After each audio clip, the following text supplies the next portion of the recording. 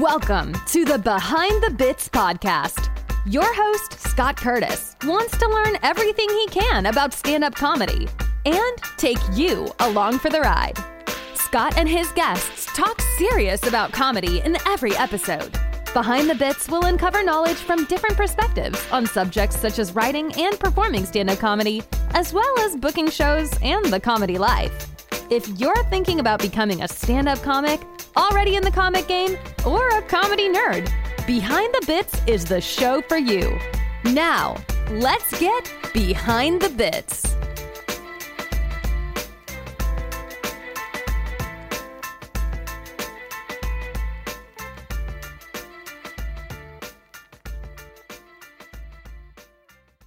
Hey, BTB buddies, my podcast listening was beginning to seem a lot like work. I was listening to comedy podcasts to get better at comedy, and I was listening to podcasting podcasts to get better at podcasting, and it was just getting to be a chore.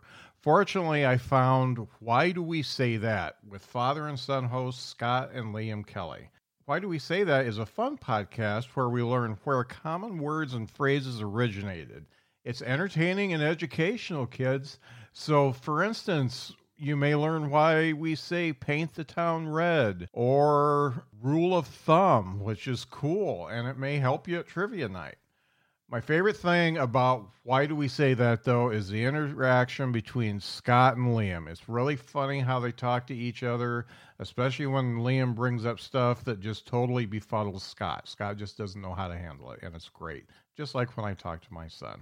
The show ends with Word or Not a Word, where they bring on two contestants that have to guess if the word spoken is an actual word or not.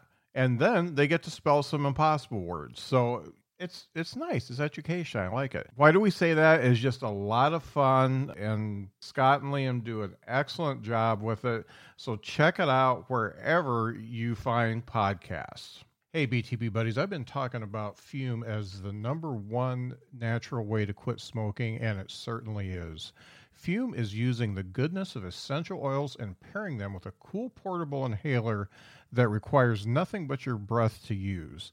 Fume takes super plants, behavioral science, and beautiful design in their wooden inhaler and puts aromatherapy right in your pocket. Check out the Fume site and take their quiz to find out which cores are best for you. What are cores, you say? Well, cores are the essential oil-infused thingies you put into the cool wood inhaler. You just have to see it. I'm currently experiencing Alabama allergy season, and the peppermint cores are a great way to knock out that morning allergy headache. The cores that Fume folks have put together can help you quit smoking, stop eating between meals, and just relax when you're really stressed out. They last a really long time, by the way. Where do I find Fume, you say? Well, go to breathefume.com. That's breathe, BREATHEFUM.com/BTB and take that quiz. When you place an order, use the promo code BTB to get 10% off your first order. Like I said, take the quiz, then browse all their flavors and make your own variety pack. That's breathefume.com/BTB and use the promo code BTB for a 10% discount. It's good stuff. I want to talk about the gentleman I'm bringing up. It's Corey Ryan Forrester, and he's been featured on HBO, ABC, BBC, CBC, Esquire, Forbes magazine, and he's a contributor for the Huffington Post and the Bitter Southerner. He's also got a popular podcast called Through the Screen Door that I want to talk about a little bit. It is Corey Ryan Forrester. Corey, let's bring you up. What's up, Scott? How are you? Corey, I'm really glad to have you on. As I said, I'm a big fan. I've been following your video exploits for quite a while, and it's been really cool. Well, thank you. I'm glad to be on this show and actually talking about stand-up comedy for once in a while, because you can probably imagine there's a lot of people that they found me and don't even still know that I'm a stand-up comedian. Yeah. Because they saw my videos, and we've been during a pandemic, so it's not like I've been posting, hey, I'm about to be in Portland, I'm about to be in Seattle. So this is really nice to be talking about the thing I actually love. Yeah.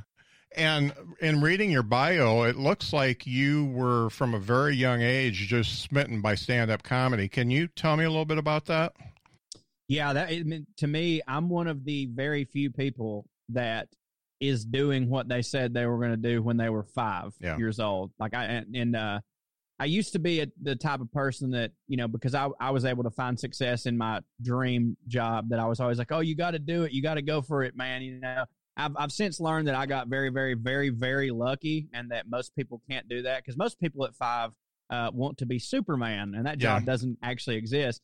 But when I was a kid, I'm old enough to remember I'm talking about very early memories when I don't even know if I can walk yet, watching Johnny Carson with my dad. And then, of course, that moved into Leno, which I've actually found in recent years that I think my dad liked Letterman more as a person, but he was so loyal to the Tonight Show because of Johnny that he always just watched Leno. Wow. Like, it's really weird that my dad's like that, but he's like, no, I think Letterman's funnier, but it was the Tonight Show.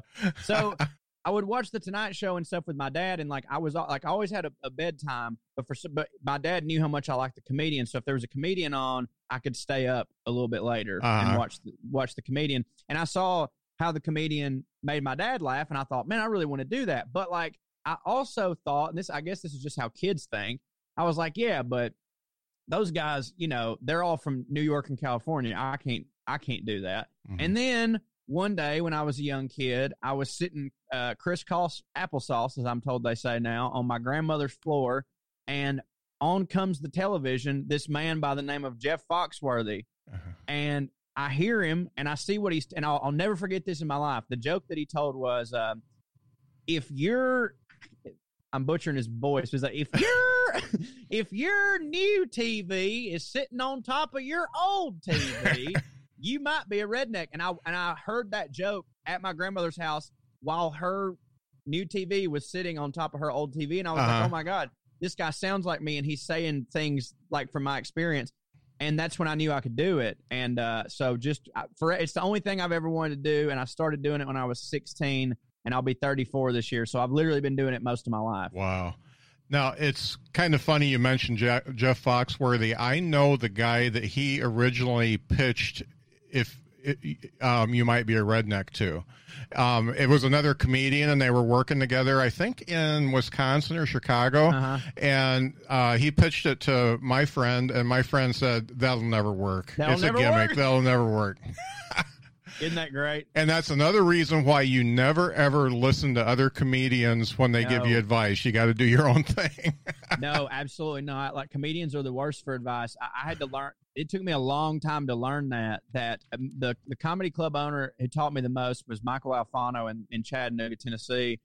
And the best advice he gave me, it took me so long to realize it, but I would come off stage and he would be like, you're playing to the back of the room. He's like, you're absolutely killing those guys back there, but those guys are never going to buy tickets to see your show. Uh-huh. Like, you can't think, like, he goes, there's so much stuff that I've heard you do that when you see the other comedians not respond to it, you stop doing it. But the audience loves it. And you have to understand that you're up there for the audience, not for the comedians. He's like, if you're good enough, those guys will like you. And realistically, when those guys hate you, it probably means you're doing really good. And that took a long time to realize that comedians don't necessarily give you the best advice. A lot of times I'd say that person, it's very possible that they really did like you might be a redneck, and they were upset that they didn't think about it. Yeah. That's funny. Now, obviously you're smitten by comedy at 5, but when you became like a teenager and you were really getting into studying it, who were the people that you really thought were the best ones out there? Well, I still to this day, the guy who sticks with me more than anything, God rest his soul, is Tim Wilson. I love him. Yeah, I loved him. Yeah, Tim was the best. When I was 15 years old, I'd said my whole life, which up until this point had only been 10 years, but my whole life I wanted to be a stand-up comedian. So me and my buddy Robbie, he was a couple years older than me, so he had a driver's license. I was 15 years old, and we went and we snuck into the Comedy Catch one night to see this guy, Tim Wilson. Now, backstory a little bit further on my relationship with Tim Wilson was that when I was a kid, my dad, he still is in marketing, but when I was a kid and radio was a lot bigger than it is now, Dad would do all the advertisements for the radio stations, and he would get to meet all these dudes who came in to do radio. Like, all the comedians always did radio. He has so many stories about hanging out with James Gregory and dudes like Tim and Killer Bees and all these guys. And he loved Tim Wilson, and they kind of they got along, and Tim would always give him CDs of his just for free, And I remember one time when I was a young kid, my dad lost both of his parents very early.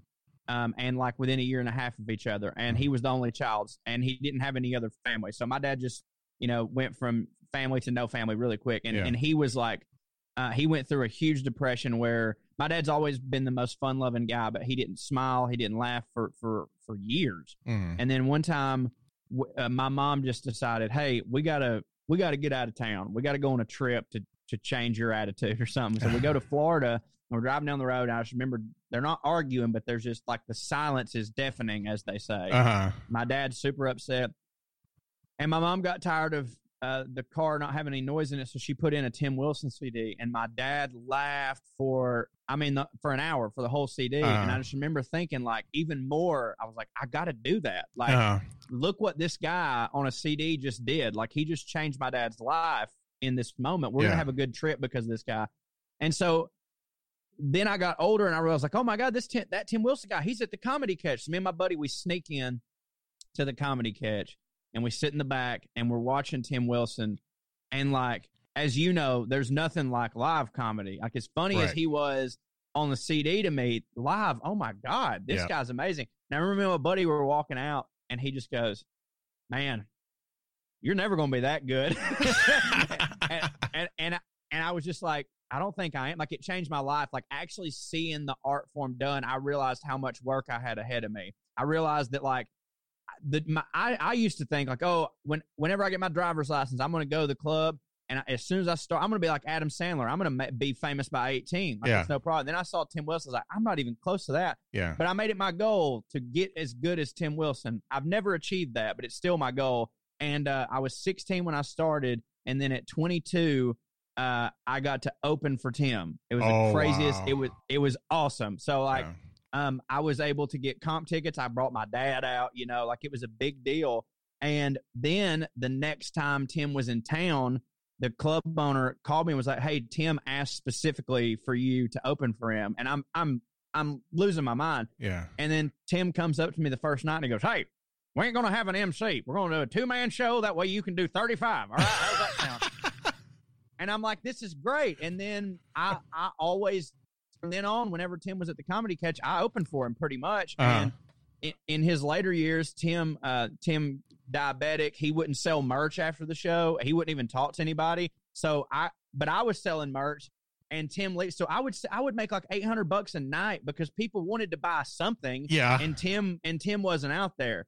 And I learned so much from that guy, both good and bad. Yeah. I'm not going to speak ill of the dead. I love Tim, but let's face it, he got in his own way a lot. Yeah. But I would emulate him for so long until finally, Michael Alfano was one of the guys that was like, hey, Tim was better at dealing with hecklers than you are. You should just shut up. Yeah. Let Tim do that. You're going to get your ass kicked. Yeah. What was funny about Tim was that he did play to the back of the room. He was really not in anybody's court. He said whatever he wanted to say, and it just turned out to be good with the audience too. He was just so brilliant that it just kind of, and there are comics who also get mainstream appeal, like, regardless of how people feel about him now, Louis C.K. sort of fit that mold where, like, comics loved him as much as audiences loved him. But Brian Regan's one of those guys. But usually if someone's really, really loved by the masses, comedians are like, okay, whatever, which is so stupid, which is so dumb. Yeah. I'm so over that now. Like, I can't tell you how many times I've had to look at someone and go, you couldn't follow Dane Cook on your best day. Yeah. On your best day, you couldn't follow him. So quit talking shit. Yeah. So thinking about that first time you got on stage at 16, obviously you weren't really old enough to be in the comedy club. What was it, like an open mic, or what was it? So it was an open mic, but this is, any actual comedians listening, this is going to blow your mind. Actually, the first time I ever performed, paid gig. I got paid $100 to nice. host. I know. For the record, before I get ahead of myself, I didn't make another dollar for another like 5 years. Yeah. This was during the time of, speaking of Dane Cook, the time of MySpace. Yeah. And like there wasn't really a YouTube, there wasn't Facebook, there wasn't anything, but there was MySpace. And on MySpace, the only kind of creative outlet there was, aside from that, posting videos wasn't a thing yet, but there was a blog section, and I had a blog where I would write my funny jokes and stories and yada yada. And this dude from Chattanooga followed me on there, and he messaged me one day, and he goes, "Hey man, are you a stand-up comedian?" I said, "No, but I sure would like to be. You know, once I'm able to drive and get to the club and stuff, I'm going to do that. But I'm just working up the material now." And he goes, "Well, if you can get to Amigos Mexican Restaurant on this Friday, whenever it was, I don't remember, and if you can host this open mic, I will give you $100." And as soon as he said $100, I'm like, I'll figure something out, you know, because this would, I mean, I was 16 years old, so this is like 2004. $100 was more than it is now, is basically all I'm saying. Yeah. Because gas was like 80 cents. So I was like, okay, man, but I don't really know. I don't have much material. And he goes, "All this stuff that you write, man, that's material. Just say that. Just say all that stuff." So I was like, all right. So I take what I think is like 15 minutes. Turns out it's 7. You know how that goes. Of course, yeah. And I go there, but that was enough to open the show and then introduce all these other acts. And I really, my buddy filmed it on tape, like an actual tape, you know. And I really wish that I still had that. Well, there's part of me that's glad that I don't, because I know that it'd be hard to watch. But I just remember, being up there and my leg shaking so bad that there was no way people weren't noticing. I mean, like my literal knees were knocking, and I'm just kind of getting through it. And it didn't go that well. But when I was there, one of the guys that was doing the open mic was this guy named Wade Cardwell, who turns out booked the B Room at the Comedy Catch. And I got to be buddies with him. And he was like, I told him it's my first time. And he's just like, "Man, you know, I booked the B Room. If you want to come anytime, you know, come on." And we ended up developing a friendship. And I was just at the B Room every day in the grill, the Giggles Grill, it was called. And I didn't miss one opportunity. I mean, this is what I wanted to do. So it wasn't like, once I started doing it, I'm so glad, I'm so fortunate that like I didn't go, "Oh, that was way harder than I thought, and I wasn't as good as I thought." I was just like, I know I can. Like, I know I can do this.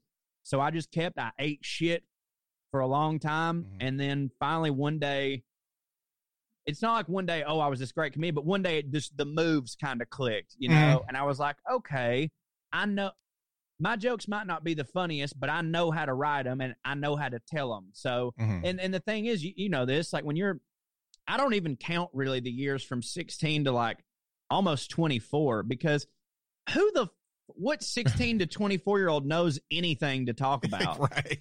Like now I will tell you this, in those 8 years, I was a master at talking about my ding dong. Yeah. You know? Oh, like, yeah. But the good thing is, like, in those 8 years, even though I didn't have anything to talk about, that's still 8 years of stage presence that I got. So by the time I found out what I wanted to talk about, I knew better than anyone at my level how to do it. Yeah.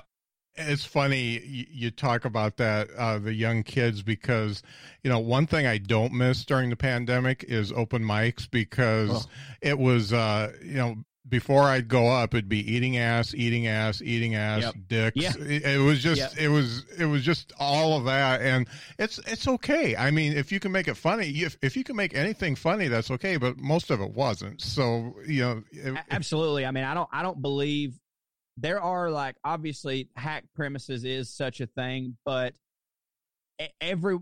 I don't know, in a couple specials ago, Brian Regan did an airplane joke, and it's like, most people would tell you, oh, you can't do airplane jokes anymore. It's like, right, but when you think of a good one, you still try. Yeah, no doubt. And I think it's kind of a rite of passage. You got to do that shitty stuff for a while in order to know what's good. And a lot of the first years you're on stage, it's just getting to know the stage and the microphone and how to breathe and look at the audience and stuff like that. I mean, that's in the first years, that's actually more important than the words. Without a doubt. That's Yeah. why I'm like so glad I started when I did. Like, I've always thought, man, maybe if you didn't start so early and maybe if you went to college, then when you started, you would have had more to talk about. And I think that's undeniably true. But like, you can't replace those. Like, again, by the time I'm 24 years old, I have 8 years in, you know? And again, like I said, even though I don't know what I'm talking about, that I had the stage presence. Right. If you do stand up, you know, I was the house MC at the Comedy Catch. So I'm doing all the shows in the main room and Giggles Grill and the open mic across town. I'm doing like at least 8 sets a week, not in New York, you know? So if you can get on stage 8 times a week for like 7, 8 years, you're gonna, if the audio is stripped, you will look like a stand-up comedian. Yeah. You know what I mean? Yeah. Like if you just look, you're like, this fucking guy looks like he knows what he's doing. And that's half the battle. Yeah. Now, your subject matter, you know, I went through and watched a lot of stuff, a lot of the old stuff, and it's funny, a lot of it was in Huntsville, and my son lives down in Huntsville, so Rocket City's the best, man. and we're my wife and I are planning an escape route to Huntsville right now. I'm in Indiana, so but we love that city. It's great. Yeah. I mean, all the breweries are just worth it. But the breweries are fantastic, and next time you're down there, go to G's and get you some soul food. Okay. Yeah, it's the best. I'm 2 hours away, and I have made the drive just to get. Oh, wow. Yeah, that's cool. So thinking about your subject matter, I mean, you've got a pretty, I guess it's a pretty, it's a point of view. You've got a point of view, Sure. and it's basically, okay, I'm the Southern guy, but guess what? Not all Southern people think this way. We're not all red state people. And you do it. I think you do it in a way that you can make everybody laugh, because you're getting the right wingers to laugh at themselves a little bit, and they do. I know they do. And then you're getting us more liberal guys to laugh along with you. Is that something that you went into intentionally, or did Trump help that? Trump put it on steroids. Yeah. We'll put it that way. Like, I've always sort of been this way. Like, to me, like, comedy is always sort of like going against the grain and sort of being contrarian. Mm-hmm. Like, when I was living in New York, I remember I was living in New York pre-Trump. He had just announced that he was going to run. I've still got the New York Post that has, you know, Donald Trump announced his candidacy, and I remember picking it up like, fuck it, all right, you know. But up there, I remember in New York, which is like, people think of as like, you know, coastal elites, liberal safe haven. The thing that those comics were doing was like going against liberalism. Like, that was their contrarian thing. Yeah. But me up there, it was like, well, what do people mostly expect of me as being a Southerner? They'd expect me to be super conservative. I go against the grain. Now, again, I didn't just decide I'm going to be this way because it'll be funny. I just was that way. And then I was like, that's a really, like, nobody's doing that. Like, everyone, and that's why I became really good friends with Trey and Drew, because independently of me, they were doing that too. We all had this collective idea of, there were 2 types of Southern comedians, and there has been forever pretty much. You've got either lean into it real hard and go full cable guy, which there's nothing wrong with that. Right. Absolutely nothing wrong with that. I love those guys. And I would like to state for the record, anytime someone says, oh, you're like the opposite of the blue collar comedy tour, I'm not trying to do that. Yeah. I love those guys. But yes, I do have a different point of view. I look up to those guys is what I'm saying. But you was either go full cable guy and be the blue collar comedy tour, or if you're a comedian from the South, you drop your accent completely like David Cross. Yeah. And otherwise, nobody would even know you were from the South. And that's how because you're like, well, I want to talk about smarter and more liberal things. And if I have this accent, nobody will pay attention to me. And we all had the mind of like, why not do both? Like, just be proud of both things. Like, don't drop the accent, be as loud as everybody else is, and say the thing that's on your mind. And who cares if that's different? Hell, in this industry, being different is so rare and a great thing. So just do it. And at the beginning, I mean, same guy I was talking about, Michael Alfano, as much great advice as he gave me, he also was like, hey, this ain't never going to work. He's like, He's like, you need to be clean. You need to clean everything up. You need to quit being so divisive. And now, granted, I can't argue that like my earlier years in comedy wouldn't have been better to me if I had done all those things. Right. But I stayed the course, and it now is paying off. And I'm so happy that I did that, because now I get to be uniquely me instead of being a guy who, like, you know, there's a lot of people that like finally this year were just like, okay, I've got to draw a line in the sand. Fuck Donald Trump. Yeah. I was like, I've been here the whole time. You know what I mean? Welcome to the club. Yeah. Yeah. Welcome to the club. Yeah. So in doing that, obviously you had a period of where you're trying to learn how to do that on stage. Did you run into any times where that just really backfired on you? A couple times, but like, I wouldn't say severely, and I think it's a credit to. So I'm from Chattanooga, Tennessee, or close. I'm from Chickamauga, Georgia, but the biggest club was in Chattanooga, Tennessee. Chattanooga, Tennessee is a liberal city for Tennessee. You know what I mean? Like if in any other, like if you put Chattanooga, Tennessee up north, they'd be like, this is a conservative paradise. But here, you know, they have a art district. So what I'm saying is, at that club, it was a fairly conservative crowd because there was a lot of older people. The young, hip, liberal types, they weren't going to the comedy club on Brainerd Road. So I had a fairly conservative audience who I was having to get these messages across to. Therefore, I had to learn how to say it without getting the shit beat out of me every week. And so I found a way to give my opinion. I remember the first like really super divisive, I guess, political joke that I did was about, and this will date me a little bit, how long I've been doing stand-up. Don't ask, don't tell was still the policy in the military. That's not been a thing for a while, but it was a thing then. And I had a joke that ended up going from a bit to a chunk to like a 20-minute whole thing about how ridiculous it is that gay people couldn't be in a military. And I did this whole act out of these two guys in a foxhole, and like bombs are blasting down on them, and they're both scared for their life.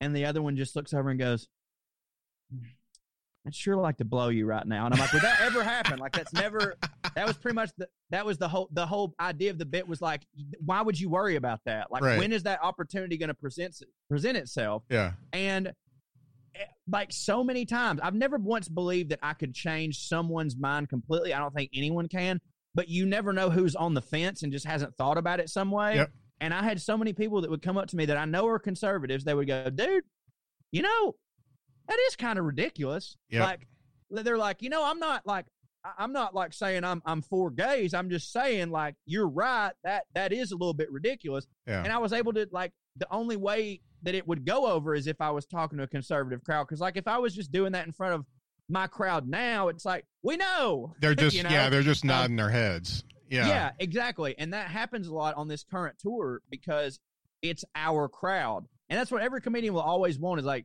you always want to find your crowd and then sell tickets to your people. But you do find you're going like, well, it's just confirmation bias and they're applauding more than they're laughing. So now I've got to find a way to be even goofier about this or make them think about something different. Maybe I'll even say something for 5 seconds that I don't even believe in just to see what they say. And then be like, I'm fucking with it, you know. But like, I had to learn how to basically make common sense out of these things to where people who maybe didn't agree with me at least could understand my point and not want to kick the shit out of me. How do you come up with your bits? Because you hit on something about the don't ask, don't tell joke, that it was just a short bit and then it became more like a 20-minute thing. How do you work those out? For me, that's why the pandemic's been so difficult, and why, because I've done a bunch of the Zoom shows or whatever, and I have to prepare for them so much differently because I have to write everything fully out because I'm not able to just like riff. I'm like, in order to riff, I need like oh, that worked. I'll keep going on that. Yeah. I have no idea on the Zoom, but in life, like basically, usually what happens to me is the punchline comes to me first. Like, I'll watch something on TV or somebody will say something, and I'll have a comeback or something, and I'll be like, oh man, that's a great line. But obviously you can't just walk on stage and say a line, you know? So I'll go, all right, let's build up to that line. And then it's like, why would I say that line? Okay, now we have the premise. So I know where I need to start and I know where I need to finish. So my first night of working on a joke will be like, all right, I'm going to start with this and I'm going to get to here. I don't know what else. I don't know what the middle is, but I'm going to basically just go and riff on this topic and bleed it for everything it's worth until I start to get tired of it or the crowd starts to get tired of it. And then I'll hit them with the punchline and then that joke's over. And then after I do that about 50 times with like then the next night I'll be like, okay, last night you did it this way. That part, that didn't work. I like live edit in my head while I'm going and I'll add something else. Oh, that worked. Keep that. And I never really write it down too much. I record myself on my phone sometimes way less than I should for the record. I should do it way more. Yeah. But I just kind of do it a bunch until I've done it so many times that I've basically done it wrong so many times that like, what was it? Was it Michelangelo that said, I think it was, by the way, not comparing myself to Michelangelo. Yeah. I'm just saying they were like, the way to make a statue is you take a piece of marble and you take away everything that isn't the statue. Yeah. You know, that's kind of what I do with a joke. Like I say a bunch of shit and then I take away everything that wasn't good. And then after that, it's like, well, 50 other audience have approved all of these words. And then if I think of something funnier, I'll add a tag, of course. Right. And that's how a 5-minute joke for me, if I come up with a 5-minute joke in January, I guarantee you it's going to be bare minimum 12 to 13 minutes in December. Yeah. Yeah, no doubt. And then probably back to 8 when I shoot it. Yeah. You know? Yeah. It's great that you can do that on the fly like that. It's hard for some people like me. It's really hard for me to think that through. And I have to record myself every single set because, and even though I'm an old man, I'm a much newer comic, and it's very telling on what's funny and what's not funny. Because when you're up there, you're just in the moment. You don't know. Yeah. You get an idea, but you don't know. Exactly. This has been okay. Political arguments I can get into, and it doesn't even faze me because I know where I stand, but comedy arguments really piss me off sometimes. So there's this argument going on, and I shouldn't have even watched it. I didn't comment, and I shouldn't have watched it. It was on social media about American comedy not being a meritocracy. How do you feel about American comedy? Do you think that if you're funny enough, you can do well, or do you think that you have to know people? I mean, look, there's examples of both. What I think is that the cream ultimately does rise to the top, and that just because you know somebody, you still have to bring it. Like the reason that Taylor Swift was able to get seen so early is because, yes, her dad had some money and he was able to put some of that money into distribution of a record. But the reason that Taylor Swift still sells out Madison Garden right now is because she was good the whole time. You know what I'm saying? Like Nick Kroll, for example. Nick Kroll's dad's like a billionaire. So, yes, it was easier for Nick Kroll to like hang out with the Upright Citizens Brigade. He didn't have to go to work. He could do all obviously there's privilege involved. But if Nick Kroll sucked, people wouldn't let him just ruin their shows all the time. You know what I'm saying? So like I get both. Like, for instance, I grew up white, and my dad made a pretty good living. Things have been easier for me than they are for some black comedians I know that are from the same area. Some of them, however, I still am funnier than them, and I've worked harder. But, again, I was able to work harder. Sometimes somebody has to go take care of their family, and I didn't have to do that.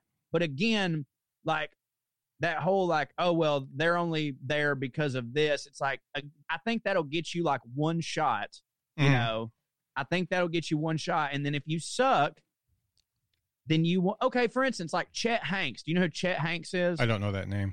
Okay. It's Tom Hanks' son. Okay.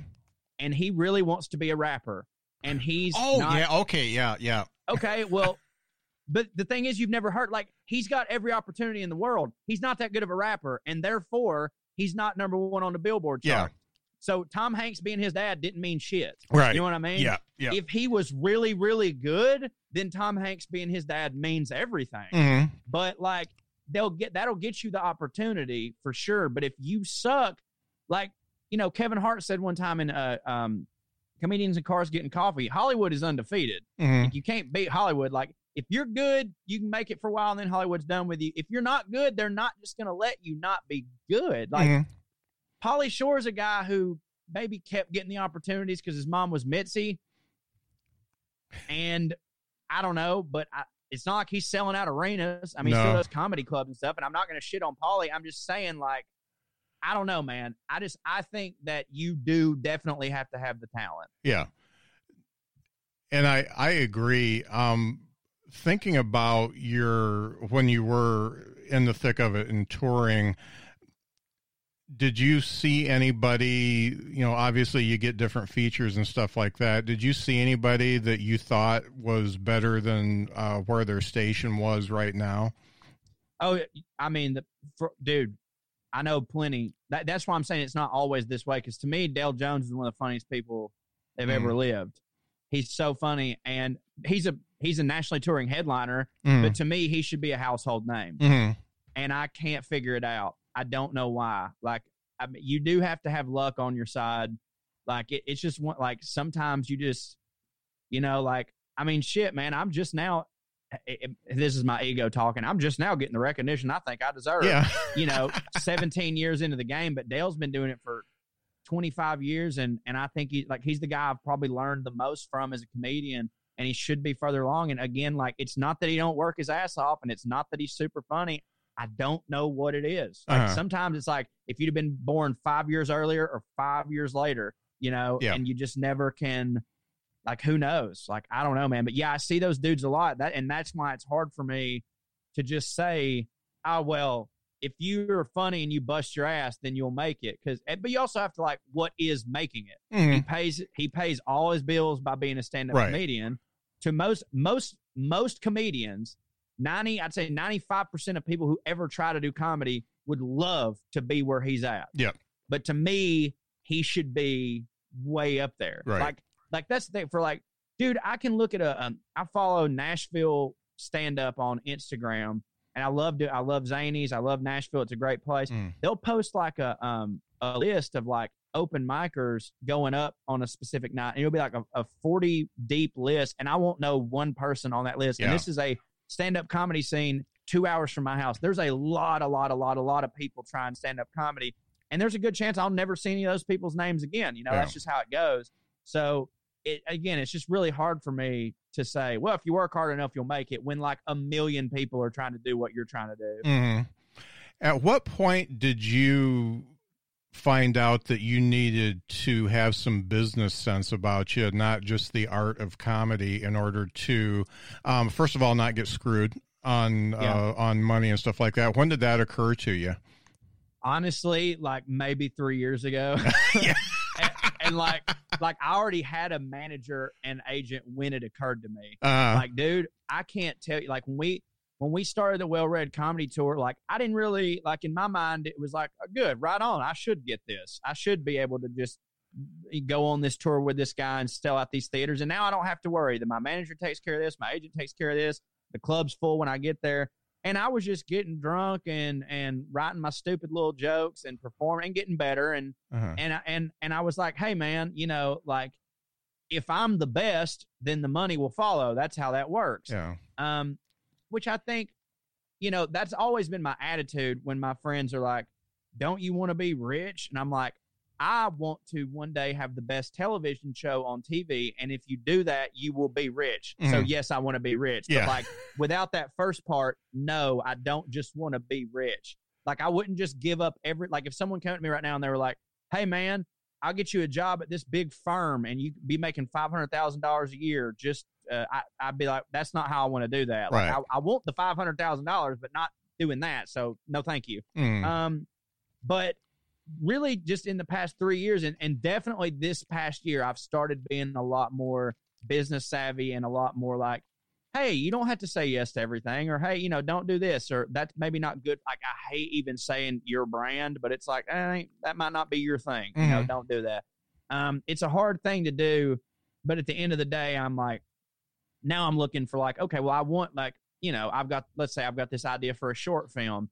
If I play the game a little bit, and are more business savvy, then I'll be able to make enough money that in like a couple years, if I want to take a whole year off the road and make this short film, I can do that. So be smart about it. Like I used to think that like you weren't a true comedian unless like if you gave a shit about the business part, then you weren't really an artist. Yeah. You know what I mean? And I've slowly just been like, no, dude, you need, like, if you really want to get a lot of stuff done, you need to care about the money. Cause like, to me, it's not about like, I want to have so much money that I can get a boat, you know? Yeah. It's like, I want to be able to do exactly what it is that I want to do all the time. And money lets you do that. Period. It just does. Like if I had a couple $1 million in the bank, the screenplay I have right now, I'd just go make the fucking pilot. I'd just go make it. It wouldn't matter. I'd just go do it. Yeah.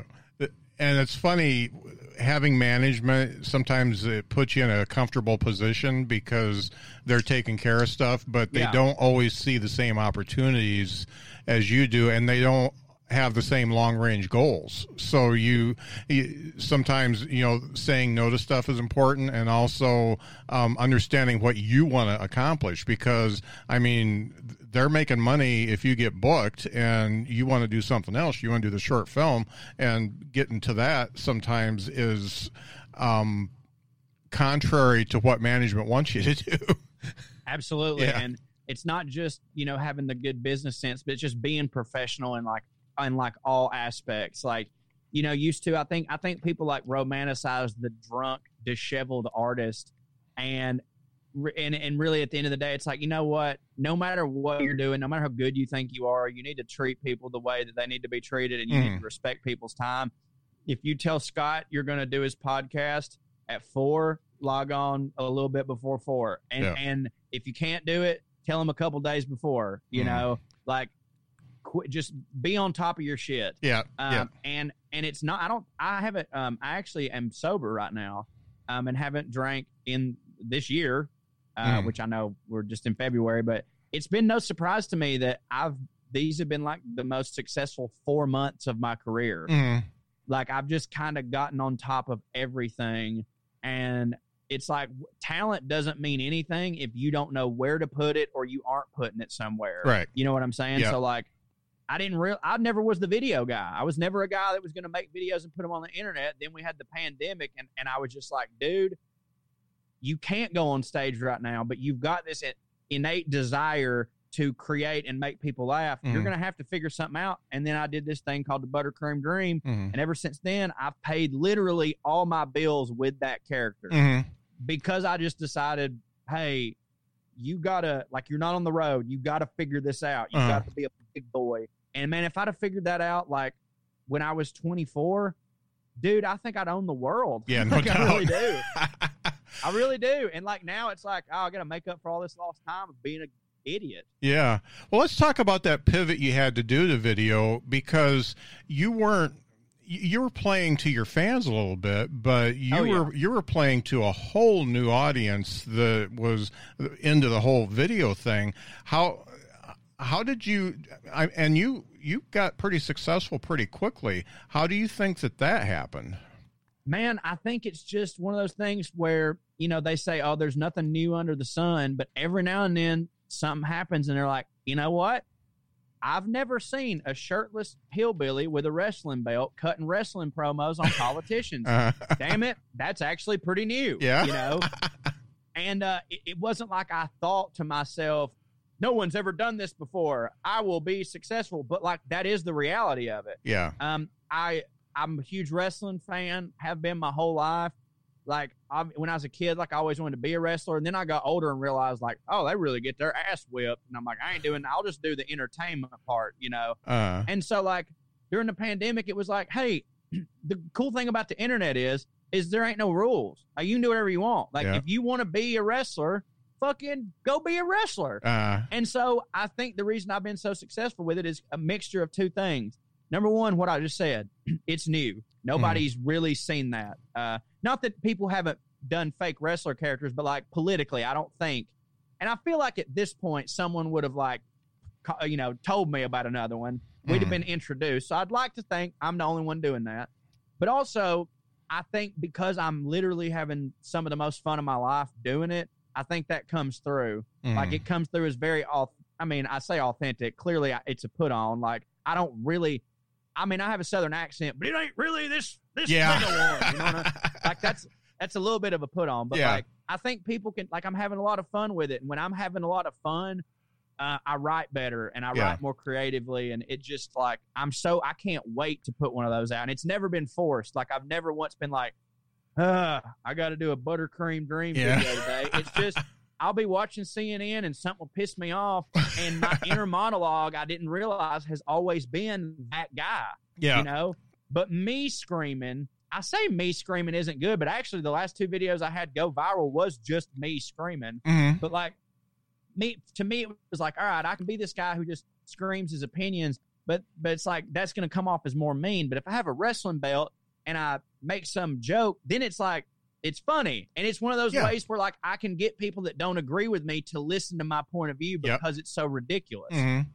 And I'm not dissing it at all, but it gets to the point where it's on the edge of cartoonish, and that is good because the cartoons can get the stuff across and not get in trouble for it. And I make no bones about it. Bugs Bunny was one of my biggest inspirations in comedy. My top 3 inspirations in comedy are Jerry Seinfeld, Mel Brooks, and Bugs Bunny. So there you go. Cartoonish as a compliment. Now, thinking about, you did another pivot, and just recently you're doing the Biden press secretary thing. How's that coming across? Kenny Ray, dude.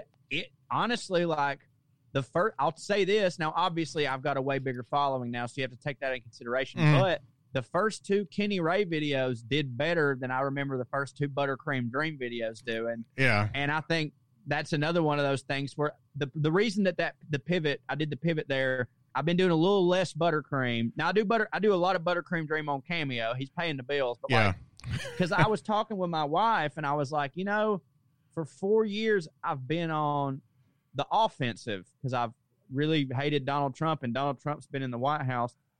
I said, you know, what if I go on the defensive? I've never really come at it from that position, and there's no more defensive person in the world than a press secretary for somebody. Their literal job is to defend the president on what he did and spin things. And I thought, what if like my uncle was that, if he had that job, like what would he be saying? And basically, that guy, if the Buttercream Dream is my inner monologue whenever Ted Cruz says something stupid, Kenny Ray is my inner monologue whenever I read something that somebody I went to high school with said that commented that was just so stupid. Like, did you see Joe Biden stutter? And the inner monologue that talking is hard. Are you kidding me? You get up there and try to do it. Like, that's my inner monologue. And so that comes out in those videos, and I love doing them. They're fun to write. And I get to come from a more defensive place instead of screaming. Yeah. I really enjoyed it. And obviously my former guest, Brent Terhune, was a guest on it. He played the Alex Jones character. He did. And I love that. I was so glad. Yeah. He reached out to me and he was like, we got to do a Kenny Ray or something. Yeah. And Brent's a blast to work with, man. He's just such a sweet guy. Yeah. Now, I don't like to talk about myself, but because you've done these videos, I've got you're not really a comedian then, are you? No. Yeah. Well, not on this podcast. I don't like on somebody else's. I will for hours, but I've got this character that I was doing Zoom comedy too, and I got really tired of doing my act. And so I just started coming up with characters. And I got this guy, it's Eugene from Smyrna, and he's a conspiracy theorist, but he calls himself a conspiracy provist. And I want to tag you in some of these and have you critique them because I think I'm onto something, but I don't know if it's enough to even try to go any further. But basically, I've got 2 kids. I got baby Kid Rock and baby Miranda Lambert. They always get in my guns and shoot each other, and I ground them and stuff. And it's a whole thing. But I'd be happy to critique, but I will tell you, if you're having fun doing them, then you are onto something. Yeah. Well, I have really enjoyed it. The thing that backfired on me is I took over my podcast. I said that I hacked into the Behind the Bits podcast Twitch, or not Twitch, TikTok, and that just didn't go over because it wasn't my brand, and everybody was like, "What the fuck are you doing?" And so right. I've got to make my own channel, I guess, and do it that way. But yeah, that whole brand thing, man, it's so wild when you do something that is just a little bit different than you normally do, people really kind of lose their mind on that. It's really wild. Like, I've got a buddy, and I posted a video one time, and like, I'll admit that it wasn't funny. I wasn't really trying to be funny. I was just like upset with how ridiculous the current situation was. And he messaged me and he showed me that video, and he was like, "Hey man, I don't get it." And I was like, "What do you not get?" And he's like, "I mean, are you not a comedian?" And I was like, "Yeah." And he's like, "Well, this isn't funny." And I'm like, "Well, I'm also Corey, the person." Yeah. You know, like I'm sorry, but I think that I'm allowed moments of lucidity like that. But if you start doing stuff like I'll sometimes I'll post stuff about wrestling, and I'll have some of my fans that have, I guess, just signed on to me for my, and I'm putting this in quotes, scathing political satire. Yeah. And they'll just be like, "I don't understand. Why are you talking about wrestling?" I'm like, "Because I fucking like wrestling." Yeah. You know? I'm going to do that sometime. If you don't like it, that's fine. But don't think, I mean, like, I hope that I entertain you, but sometimes what I like is going to be reflected on my page. Yeah. You dipshit. Yeah, and it gets you a wider audience. So, you don't have to watch that if you don't like it. If you don't like the wrestling, then just don't watch it. It's fine. Yeah. It's totally fine. Thinking about things opening back up and stuff like that, do you have a plan for getting back out there and going in and performing? Nope. Yeah. So here's how it's kind of worked out. I tour with two other dudes, Trey Crowder and Drew Morgan. And if we all toured solo, I think we would all three already be back on the road doing like some half open venues. But basically, if we're all three splitting money anyways, then we start looking at these clubs like, all right, I got to get a flight to here. Yeah. They live in California and I live here. So no matter where we play, one of us is going to have to do a lot of traveling. Yeah. And we start running the numbers. It's like, honestly, it makes more sense to just sit at home and do another online show. And then we can make money doing that. But we're not going to make any money doing a half-filled place if it's required to be half-filled. So our whole thing is like, we're just going to wait it out until we can go back to doing it exactly the way that we did it before. Now, I think that might be a lot of wishful thinking. Eventually, we might have to just be like, all right, man, look, the world's just going to be different from now on. This is what we got to do. But, the vaccines are starting to roll out, and we've all kind of just been like, all right, let's just, we've all got enough projects this year. I've been very, very fortunate that even taking my tour salary away from me, I was able to do well this year because of new podcasts and, this Buttercream Dream character I created that, like, dude, I'm making enough money on Cameo to live, which is I can't believe that people pay money for me to give a shout out on Cameo, but they do. And it pays the bills. So I'm fine right now. And, luckily I live in East bumfuck Georgia. And so my mortgage ain't nothing. I can survive. But I think come August, if things aren't if we're not starting to see the light at the end of the tunnel, we're going to have a big conversation, but who knows? No doubt. Before we wrap up here, can you talk a little bit about the podcast? Yeah. So I just started Through the Screen Door podcast with my co-host, Matt Kuhn, and it's sort of obviously we get political just because a lot of stuff is going on that's too hard to ignore. I mean, I live in Marjorie Taylor Greene's district, for Christ's sake. Yeah. But the way the elevator pitch, no, it's okay. It's rough. The elevator pitch for that show is basically it's a pop culture podcast with a Southern twist. It's sort of my love letter to variety shows and like Johnny Carson and stuff. Like it usually always starts out with me doing a monologue that is very often intentionally corny, like intentionally like late 60s, early 70s Johnny Carson monologue. And then we usually do like a sketch, and then we'll talk about movies, the Marvel universe. We have this segment called Bread or Wine where we watch a classic movie and decide how it's held up over time. I usually do this segment which I call a redneck movie monologue or a hillbilly soliloquy, whichever one you prefer. And it's where I pick a certain type of redneck and I perform a famous movie monologue as them, such as I've done. I think I did the which was it? I did Glengarry. I did the famous speech from Glengarry Glen Ross as the Southern Baptist preacher's wife who's always about to cry. I gotta hear that one. That's one of my favorite movies. She sounds. Listen, Scott. I need y'all to hear me right now. That's the Southern. That's her, and so she did the. Your coffee is for closers. Listen. So we have a lot of fun on it. That's sort of my passion project. I'd always wanted a side podcast project because I do the Well Read podcast with the guys, and we always recorded that on the road. That podcast sort of became like our audio journal of being on the road. And I always wanted to do something different, but I was like, God dang, it's hard enough just to get this one out when we're traveling and doing all this stuff.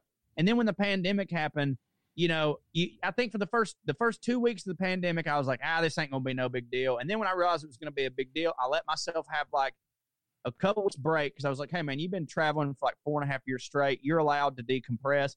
And then after that, it was like, okay, dude, all this stuff that you've been saying, well, I'd do it if I wasn't on the road. You got to do it because if you don't, then you have to admit that you're full of shit and you weren't going to do it. Obviously, the first thing I decided to go with was watching The Wire. Yeah. So once I got that out of the way, then I started a podcast. One of the best shows ever, man. I've watched that 3 times. Yeah.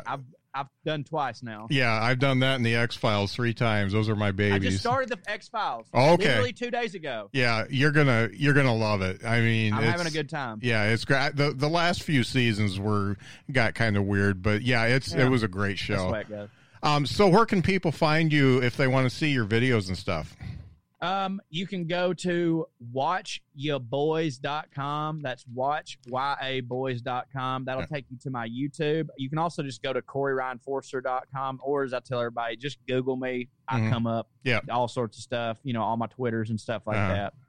Yeah, I really enjoyed the outtake that you did of Buttercream because thank you. Because I do some promo stuff and I've recorded some Eugene stuff and sometimes it's 20 takes to get it right, and there's just a whole bunch of fuck. Yeah. I had somebody ask me yesterday, they were like, why don't you post more Buttercream Dream outtakes? And I say, there's only one reason, and that's because the Buttercream Dream is usually flawless. Yeah. So, this was 1 in a million, son. Well, that's great. Well, Corey, you've been a great guest, and I'm really glad we got to talk. I've learned a lot, and I just wish you the best because when I move down to Huntsville, I know that maybe we'll run into each other, and you can see what a shitty comic I am, and that'll be great. Well, thanks for having me, Scott, and I'm being serious. It was really awesome to sit here and talk about pretty much nothing but comedy for an hour. Yeah. I haven't got to do that in a long time. I don't know how long. It's been a while. Well, great. That's what this show's all about. So you fit the bill really good. Well, thank you. Thanks a lot, Corey.